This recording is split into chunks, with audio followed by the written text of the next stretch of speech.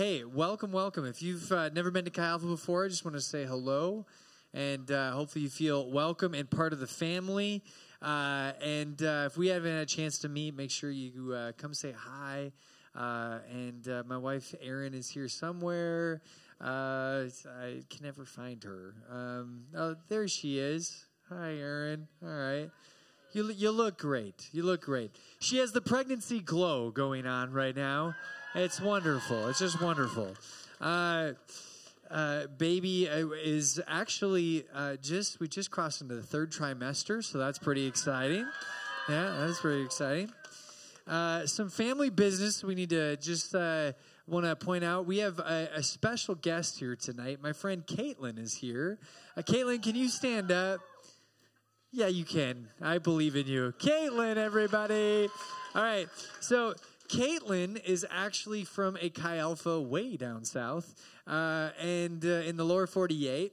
She is part of our AKSP ministry, Alaska Student Partnership, and the What I Have initiative, which challenges Chi Alpha alumni, not just from our Chi Alphas, but from the Chi Alphas all over the world to use their degrees to come and be teachers in Alaska and to start discipleship movements in villages. And so Caitlin is actually part of the team teaching out in the village of Akiak. So how many people know where Akiak is at? All right, that means that the rest of you need to ask her where Akiak is at. And if the Lord is, maybe tugging you to use your degree for a reason more than just getting a college or getting a paycheck, ask her about what that would look like to use your degree to go and be a person of influence in a village. So with that being said, also, we had Encounter this weekend, which was incredible. How many people had fun at Encounter? Yeah, we had a great time with Paul. If you missed out, we can fill you in on what was talked about. But we went sledding, or we went tubing, I guess, on Saturday as well. It got back to me that somebody said that I looked like a dork with my helmet and goggles on. All right? Okay, yes, I was the only person wearing a helmet on the tubing hill. I was the only person with ski goggles on the tubing hill. But I thought I looked good, all right? All right, so we're just going to... Now, I'm not going to single this person out and say who said that I look like a dork. I'll give you a hint. Her name starts with an L and ends with an Oren, all right? And I just wanted to take a quick little survey. Now, how many people would have, on the cool to dork spectrum, how many people would have thought I was more on the cool side? All right? All right? All right, I think those hands win. All right, I'm not going to go back. All right, how many people think I was on the dorky side? All right. Now, how many people think I was so dorky I had actually wrapped around the other side and I was now cool? Raise your hand. All right. That's kind of what I was going for, all right? I was going for dorky cool. So I guess, Lauren, you and I are both right, all right? Anyways, we had a lot of fun. God did a lot this weekend, and we were super pumped about it. And so we're going to have some testimonies of some things that the Lord did in weeks to come. Tonight, we are going to jump into part 1 of our Love, Dating, and Relationship series. Next week, you're not going to want to miss it. Aaron and I are going to be teaching together. We have a ton of fun. It'll be a great time to invite a friend to Chi Alpha, or as Nicole says, invite that special someone to Chi Alpha. Tonight, though, we're going to start by talking about healthy friendships, because you essentially... You're not going to be somebody who is successful in dating. You're not going to be somebody who's successful in marriage if you can't have successful friendships. Essentially, and this is just maybe like a piece of free advice for you. If you are interested in somebody and you're like, ooh, I think I might want to date them, and you start to get to know them, and this individual doesn't have any healthy, close friendships in their life, more than likely that is a red flag. If they can't maintain a healthy friendship, they're probably not going to maintain a healthy dating relationship, and they most definitely will not maintain a healthy marriage relationship. friendships are actually the foundation of a healthy dating and healthy marriage relationships. And they're all rooted in the same thing. 1 Corinthians chapter 13. You've probably heard it read at a wedding before, all right? Love is patient, love is kind, it does not envy, it does not boast, it is not proud. It does not dishonor others. It is not self-seeking, it is not easily angered, it keeps no record of wrongs. Love does not delight in evil, but rejoices with the truth. It always protects, it always trusts, always hopes, always perseveres. Love never fails. The reality is that Jesus actually describes this type of love in friendship. He actually says, no greater love than a man has than this, than to lay down his life for his friends. In other words, that this is not, we hear this at weddings a lot, so we associate it with the romantic, attractional love. This is a love that actually you are called to exhibit this type of love as a follower of Jesus in every single one of your friendships. And so if this is what love actually is, if this is what friendship should look like, friendship becomes very powerful. Now, how many people know that your friends have influence over your lives? Yeah, right? My dad used to give me this warning whenever I would go out with my buddies in high school.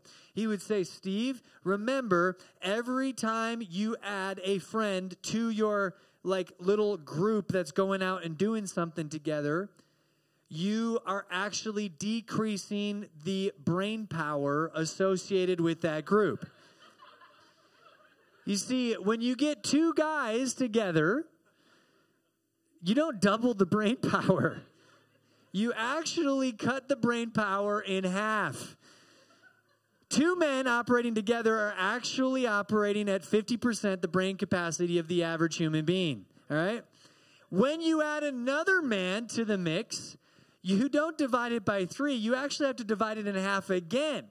So a group of 3 is actually operating at 25% brain capacity. I had 4 really close friends, and so when we would hang out, my dad would always inform me that, 1 divided by 2, divided by 2, divided by 2, divided by 2, we were operating at somewhere in the neighborhood of 6.125%. The operational brain capacity of the average human being. And we all know that this is true. And girls, listen, I don't even know what happens when girls hangs out. Okay, I know things happen. All right, my wife tells me that things happen. I don't really know. But what I'm trying to say is that your friends have influence over you. And it has been said that if you show me your 3 closest relationships, I will show you who you will be in your future. Right? The reality is that our relationships have influence over us, and the Bible actually has a great deal to say about godly friendship. And this is what happens in small groups. Nicole talked about cupcakes. I've never seen cupcakes at a guy's small group. We should change that, actually. If a girl's small group wanted to make cupcakes for a guy's small group, that might be a nice thing. It would definitely smell better in a guy's small group if that happened. There was fresh baked goods there. But small groups are not just about cupcakes. They're about true, lasting, influential friendships that have depth, that spur each other on towards love and good deeds, as the Bible says, that make you step more into the fullness of your God-given destiny. And the world has a lot to say about friendships. You see, the world loves to give us the counter to friendships. The counter offer to friendship is isolation. And if the devil can get you isolated, he can kind of get you to do whatever he wants you to do. But the world also offers us counterfeit friendship, which is friendship that is shallow and doesn't actually get to any type of depth that can actually start to change and develop your character. Or counterfeit friendship that actually changes your character. It just changes it in a way that you never wanted it to be changed. Godly friendship is going to go to a depth in your life that forces you to address the real character issues that are going to spur you on to become all that God created you to be. And in the Bible, we have a great example of this type of friendship between two dudes. Their names are David and Jonathan. Now, many of you have probably heard of David. If you've probably at least heard of the story of David and Goliath. This dude, this little guy who goes against a giant, hits him in the face with a rock. The giant dies, and the army is defeated, and David is the hero. That's the David we're talking about. A lesser-known person in the Bible is his best friend, and his best friend, his name is Jonathan. And Jonathan and David have a complicated friendship because, to put a little context in this story, you got to understand the context to understand why this friendship was so powerful. See, Saul was this dude who was the king of Israel at the time. And David had been slotted to become the next king of Israel. David was not related to Saul in any way, shape, or form. But the prophet Samuel had anointed David to become king once Saul was done. Jonathan was the king's son. You see where it gets awkward? You see, in royal family lines, usually the son would take over and become king for his dad once his dad passed away. But in this circumstance, an interesting thing, God was doing an interesting thing. He had taken somebody else and said, I'm going to make this family line the king over Israel instead. So on paper, as we read this, David and Jonathan should be mortal enemies. They should want each other dead. Why? Because Jonathan would be David's biggest threat to the throne that was rightfully his. And Jonathan's biggest threat to having a legacy and carrying on his dad's legacy would have been David. And instead of mortal enemies, we find two people who are arguably the best friends that we can possibly find in Scripture. And we're going to read about them in 1 Samuel chapter 18, verse 1 through 4, and then again in chapter 20. So it says this. Oh, by the way, to further complicate things, Saul was getting older, and in his old age, he started to grow jealous of David and wanted to murder him. All right, so there you go. All right. You can't make this stuff up, right? If you're like watching a documentary, you're like, sure, they took some creative liberties here. No, they didn't. This actually happened. So after David had finished talking with Saul, this is chapter 18, verse 1. He met Jonathan, the king's son. There was an immediate bond between them, for Jonathan loved David. From that day on, Saul kept David with him and wouldn't let him return home. And Jonathan made a solemn pact with David because he loved him as he loved himself. Jonathan sealed the pact by taking off his robe and giving it to David. What the heck's going on here? Together with his tunic, sword, bow, and belt. Okay. What I want to do tonight is I want to pull some things from this friendship that if we apply to our own friendships in our lives, we will engage in healthy, godly friendship that is going to push us more towards Jesus and push our friends more towards Jesus. And we're going to go through the 4 C's of powerful friendship. And the first C of powerful friendship is common unselfishness. Common unselfishness. What do I mean by that? No greater love that a man has than this, than to lay down his life or her life for their friends. Again, David and Jonathan should have hated each other, but instead, the two people chose friendship.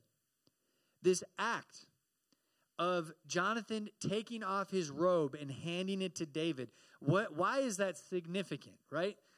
Well, because you give him the shirt off his back. Yeah, yes, right? But it's actually more than that. You see, that robe that Jonathan was wearing, because he was in the royal family, would have been a royal robe. It would have been signifying his position as a member of the royal family. And so for him to take off his royal garments and hand them to David, He is saying, I am laying down my rights and my privileges, knowing full well that you have been anointed by God to be the next king. I'm laying down my pride, I'm laying down my preferences, and I'm laying down my future for you. That's pretty powerful. You see, friends, true friendship says, I am not going to look at this friendship as to what I can get from it, but what can I give to it. Relationships, true, godly, healthy relationships cannot be derived and start from a place of selfishness. Love could be defined this way: unselfishly moving towards someone else with their best interest in mind. I'm going to say that again. Love is unselfishly moving towards someone else with their best interest in mind. If you need something from the other person, you need fulfillment, you need them to call you back, you need them to text you, you need them to hang out with you, whatever, right? You are going to be disappointed. But if you go into a relationship looking to see what you can give, you're going to have joy. Often in ministry, this happens from time to time. We have somebody show up to Chi Alpha, and we go get coffee, and they say, Steve, I'm so glad I found Chi Alpha. They're like, oh, okay, yeah, I'm glad you found Chi Alpha too. No, you don't understand. I used to be part of this other ministry, and they're doing everything wrong. And Chi Alpha, they're doing it right. And that pastor over there, they said this, and they said that, and that was really bad. And Chi Alpha, you, Steve, you're the real deal. And I look at them, and you know what I know? Is that 6 months to a year from now, they'll be mad at me, looking for another ministry, saying, you know that Chi Alpha, they do things wrong, and that Steve, he's mean. Why? Because this is more than likely a pattern in their life. If they left one place because they were selfish, more than likely their selfishness is going to follow them here unless the Lord intervenes. This is how you end up a church hopper. This is how you end up having lots of broken relationships in your life and developing a pattern of broken relationships. But Jesus can change this because Jesus teaches us how to love unselfishly. He teaches us how, by example, to lay down our lives. Now, I want to put a disclaimer out there. Notice this point is common unselfishness. I don't know if we can put that back up. The reason I included that word, common unselfishness, is because both parties need to be unselfish. So if you're in a friendship and somebody is emotionally manipulative or emotionally abusive, and you say, oh, I just need to be less selfish. No. True godly friendship is when both parties involved are healthy enough to be unselfish in that friendship. And if you're in a relationship, you're for friendship with somebody that is being selfish, there might need to be a boundary that gets made. See, this is why I encourage every single person to get a big group of roommates before you get married. All right? Why? Because it is the testing ground for whether or not you're going to make it as a spouse. And the more people you add to the mix, the more complicated it gets, the more personalities you have been tested to live with, right? So you go over to the Cove, right? You've probably seen some of the good, the bad, and the ugly, right? A pile of shoes as you walk in smells sometimes, right? And those things need to be addressed. When I was in college, I learned how to be unselfish by living with a bunch of people.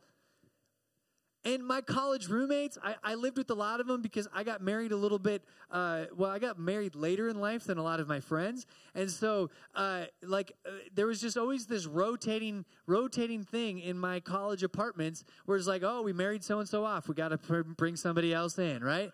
And we'd marry another one off and we'd bring him back in. We'd marry another one off and we'd bring him back in. I could tell you lots of roommate stories. My one in particular that I really loved was when my friend Kyle Cuppy was living with me. Kyle Cuppy was about my height. He was very well built. He was kind of like he was a football player type. He consumed, no joke, on average 4,000 calories worth of food every single day. He cooked himself a steak almost every single night, and he deep fried some portion of his meal almost every single day. Never gained a pound either. It was amazing. The metabolism on that guy, he was a high-octane machine, right? Burning the calories. And eventually, I was like, Kyle, why do you deep fry so much, right? And he's always running the deep fryer. Well, eventually, people started to smell Kyle's deep frying on all of our clothes. And I would walk up to somebody and give him a hug on campus, like, hey, bro, how you doing? Like, Steve, you smell like the state fair. You say hi to somebody else, you'd be like, Steve, you been eating McDonald's a lot? And I'm trying to get a girlfriend here, right? So finally, what did I have to do? I finally had to talk to Kyle, and I had to say, hey, Kyle, we got to find a place of compromise with the deep frying, right? You are compromising my ability to get a girlfriend in Chi Alpha right now. And the conclusion we came to is that he could continue to deep fry as long as the deep fryer stayed on the deck. Now, that's a ridiculous example, but the point I'm trying to make is this, is that every friendship that you have is actually training you in unselfishness. And the more you press into those things, the more you're going to be trained in unselfishness. The closer you get to people, the more your selfishness will be revealed. All right, let's move on to the second C, which is confidence in vulnerability.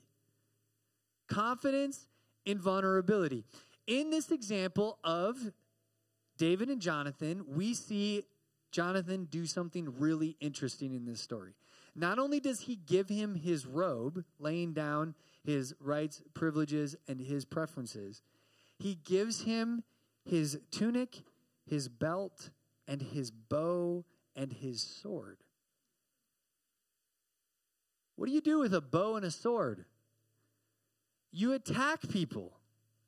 So if I give you my only weaponry, what I'm saying is that, listen, I realize that you could take this sword, and now I am not only, I don't have a robe on, I don't have a belt on, I have no way to defend myself.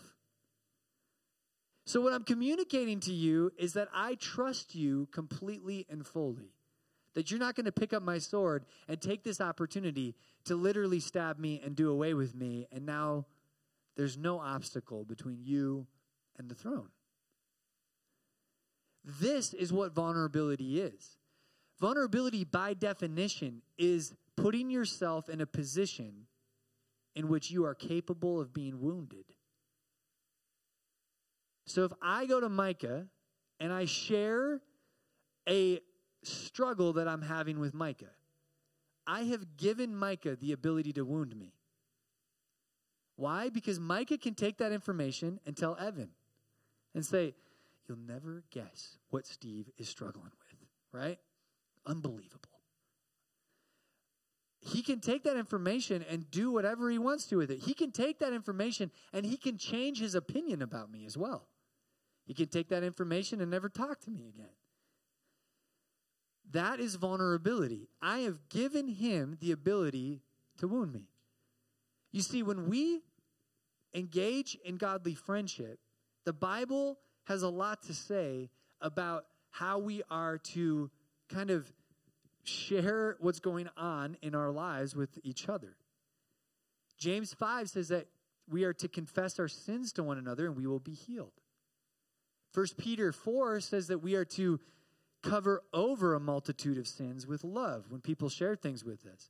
Galatians 6 tells us to bear one another's burdens. Romans 12 says to rejoice with those who rejoice and mourn with those who mourn. In other words, we're not supposed to be polished and have it all together and pretend like everything is okay and say, hey, how you doing? Oh, puppy dogs and candy canes, we're good to go, and everything is going to be okay. No, we're called by Scripture to say, this is what's really going on in my life. This is what I'm really struggling with. This is what I'm really walking through. This is what I'm really mourning over. And when we do that, it's painful because we give the other person a glimpse into the part of our lives that aren't as lovable. But you see, friends, God does not put us in community for us to gain love and acceptance from people. He puts us in community, godly community, to be reminded that we are already loved and accepted by Him to a depth that we could never even begin to fully understand. You see, God fully knows you. He knows everything about you, and He fully loves you. If you just want to spend an hour just digesting that for a second, right? God fully knows you. He knows everything about you, and He fully loves you. When we engage in Christian friendship, we engage in godly community, when we engage in godly friendship and we say, hey, I'm going to let this person know me, we give them the ability to know me and love me with the love of Christ. And we give them the ability to reflect the nature and character of God, who fully loves me and fully knows me at the same time. And in that, we build trust. And trust is a foundation for a relationship. So if you're here today and you say, I've been burnt by relationships in the past. I've been burnt. I've shared things and people have betrayed my trust. If you have a fear of rejection, if there's something that you're like, I don't know if I ever even want to go there with anybody ever again. Maybe you're here tonight and you have what I call Alaska syndrome, which says that, hey, I am strong and I am independent and I don't need help from anybody, right? Independency is not rooted in strength, friends. It's actually rooted in insecurity. That's the reality. Independency is not rooted in strength. It is rooted in an insecurity. If you have the inability to ask somebody for help, it is not because you are strong. It is because you are fearful of being weak.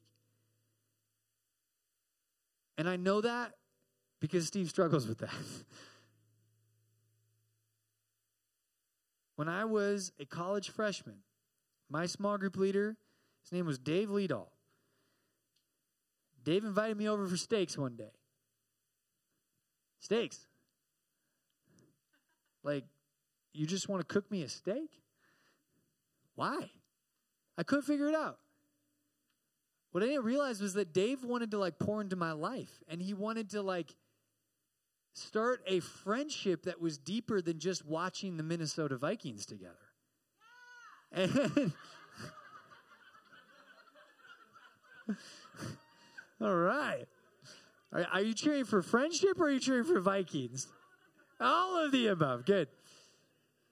And up to that point, really none of my friendships had ever gone beyond the depth of the girls that we liked or the latest thing that was happening in the ESPN world, right?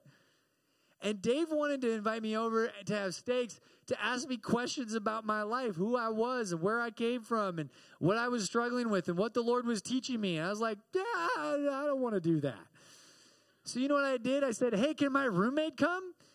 Because that was my coping mechanism to not have to talk about deep things with Dave. Because if my roommate was there, I knew that we weren't going to have to go deep. We could just keep it at the Vikings level. You know what I'm saying? And slowly but surely, I started to learn how to value the fact that true friendship was actually, vulnerability was going to push me more towards Jesus, which leads me to the third C, which is common purpose. You see, Dave wanted to be united with me in common purpose. That common purpose was for me to step into the fullness of my God-given destiny. Jonathan knew that David's God-given destiny was to be king over Israel. And because of that, he pushed David into that. And he said, no. Listen, I don't care what my dad is doing. I don't care how crazy he is. You've been anointed, and I'm going to help you get there. I don't care what obstacle is going on. I'm going to help you get there. Are your closest friendships fighting for you to step into the fullness of your God-given destiny? And is that, now I want you to hear this. Are your closest friendships pushing you in a way that's implied or being applied? Meaning it's like, oh yeah, like this person's a Christian, I'm a Christian, we're friends. But is that person actually pushing you more towards Jesus? Is it just implied that you're both kind of headed in the same direction? Or is that friendship actually applying a little bit of good pressure on you to be more like Jesus? There's a difference. Good friends don't just imply that they want you to follow Jesus. They actually apply some pressure to your life to follow Jesus more. And when we're engaged in a common purpose, a powerful thing happens. How many of you have ever, do you guys know what type 2 fun is? Anybody? All right, type 1 fun is fun in the moment. Type 2 fun, like, stinks in the moment, but when you look back on it, you're like, that was actually pretty sweet. Have you ever engaged in type 2 fun with your friends and become closer because you engaged in something hard together? Common struggle is very powerful. Paul was here speaking last week and spoke our encounter. Paul and I have been through a lot of type 2 fun together. I have almost died with that man more than every other human being on planet Earth combined. We have floated 50 miles of river without life jackets because we forgot them. We have started a 4-wheeler on fire 40 miles away from the nearest road. And I don't know why I did this, but I literally got down and I blew on the fire like as if I was going to put it out. Like a birthday candle, right? The gas line, after we got the fire put out, the gas line was literally charred. We were that close to exploding a 4-wheeler in the middle of the interior of Alaska. I have been caught in the worst windstorm I've ever been caught in with Paul on Kodiak Island. We almost died. Obviously, that's the theme of the story. One time we were out camping and a windstorm came up and trees started falling around us. Like, no joke. Like, a tree almost fell on me and killed me. All right. You're probably wondering, like, Steve, it's probably time to be done adventuring with Paul. All right. We've been charged by bears, by bears together. I mean, listen, we've been in some of the worst seas on the ocean that I've ever seen together. And I will tell you this, that Paul is one of my very dearest, bestest buddies in the entire world. Because we've been through common struggle, not just in the Alaskan wilderness, but we've been doing ministry together now for 10 years. And we have been in a common purpose, common struggle for the kingdom of God together for 10 years. And here's what I know about my brotherhood about Paul, is that he will not let me settle for anything less than what the fullness that God has for me in my God-given destiny. I am vulnerable with him when I'm struggling with things. I say, yeah, I was kind of a complete dork, Lauren, I was a dork to Aaron this week.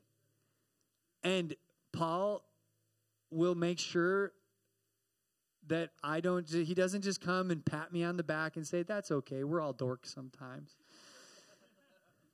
No, he pushes me. He doesn't just pat, he pushes me towards love and good deeds. Says, Steve, I love you. And I think you got to do something about that. Have you apologized to Aaron for that? Well, I don't know. I was like, well, yeah, I think you know what you need to do. Yeah, shut up,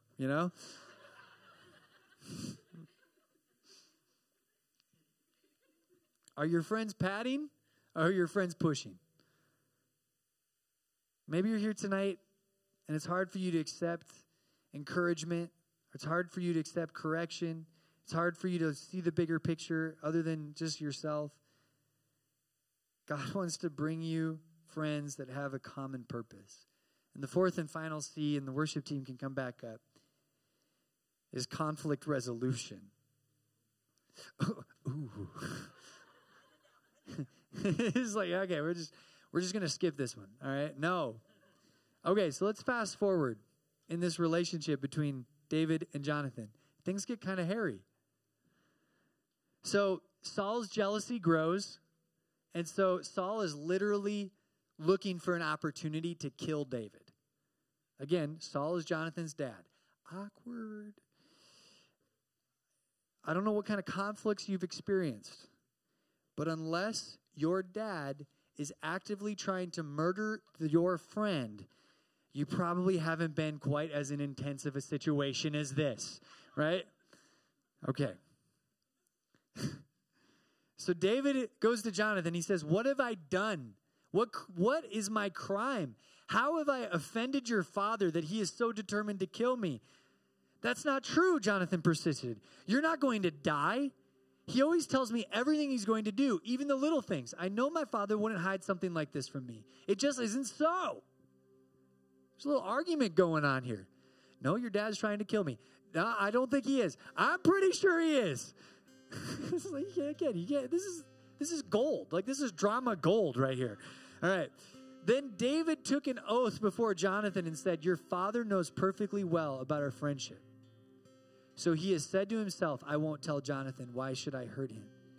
But I swear to you that I am only a step away from death. I swear it by the Lord and by your own soul. Jonathan, I need you to trust me. Your dad is actually trying to kill me. Jonathan looks at him and says, tell me what I can do to help you. This is so cool. Like, what an incredible friendship. So they devise this little plan. And in verse 8, it says, show me this loyalty as my sworn friend. For we have made a solemn pact before the Lord. Or kill me yourself if I have sinned against your father. But please don't betray me to him. In other words, David says, Jonathan, I love you, bro, but I'm having a really hard time trusting you right now. I need to hear it again. That we're best buddies and that there's nothing you would do to harm me. Never, Jonathan exclaimed. You know that if I had the slightest notion my father was planning to kill you, I would tell you at once. Verse 16. So Jonathan made a solemn pact with David, saying, may the Lord destroy all your enemies. Which is an interesting thing to say, because right now, Saul, his own father, was David's enemy.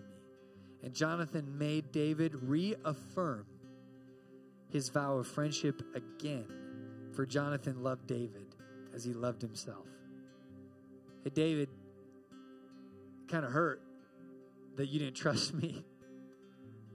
Can you just reaffirm again that we're good, that we're buddies, that I got nothing to worry about? My friends, this is how we are called as men and women of God to handle conflict in our lives. Not to run away from it, but to run towards it. Instead of believing the worst about Jonathan, David chose to believe the best. Had he believed the worst, yeah, he was struggling with this belief, but had he believed the worst, he would have never went and talked to him.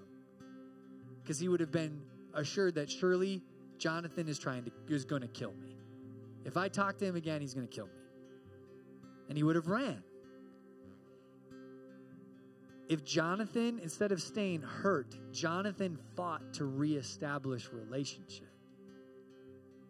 My friends, we are called by God as men and women of God to choose to believe the best about those that have wronged us and fight to reestablish relationship, not to run away from it.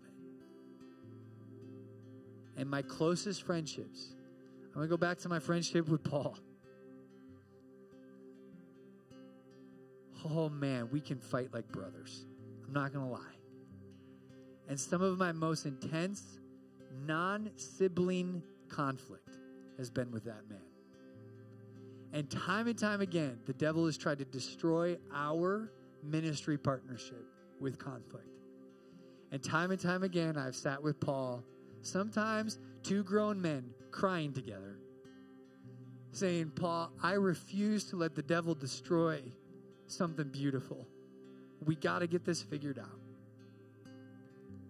I've apologized. I've asked for forgiveness because I've wronged him. And in that, he and I believe, have accomplished more for the kingdom of God together than what we ever could have apart. I'm a better man today because of that friendship than what I would be had I just said, see you later. I don't want to deal with any of this. And my friends, these are the types of friendships that God wants you to pursue. We're going to close tonight with some worship. But I'm going to ask that you would be brave tonight. I'm not going to force you to do this, but I'm going to ask that you be brave tonight and find somebody to pray with. And maybe it's simple prayer for like, hey, could you just pray that I wouldn't be selfish? Maybe it's an opportunity tonight to finally be vulnerable about something that you've never been vulnerable about. And your small group leader or somebody in your small group sit next to you and be like, hey, I just want to share this with you. Maybe it's an invitation to your small group leader to invite them into fighting for common purpose in your life. Hey,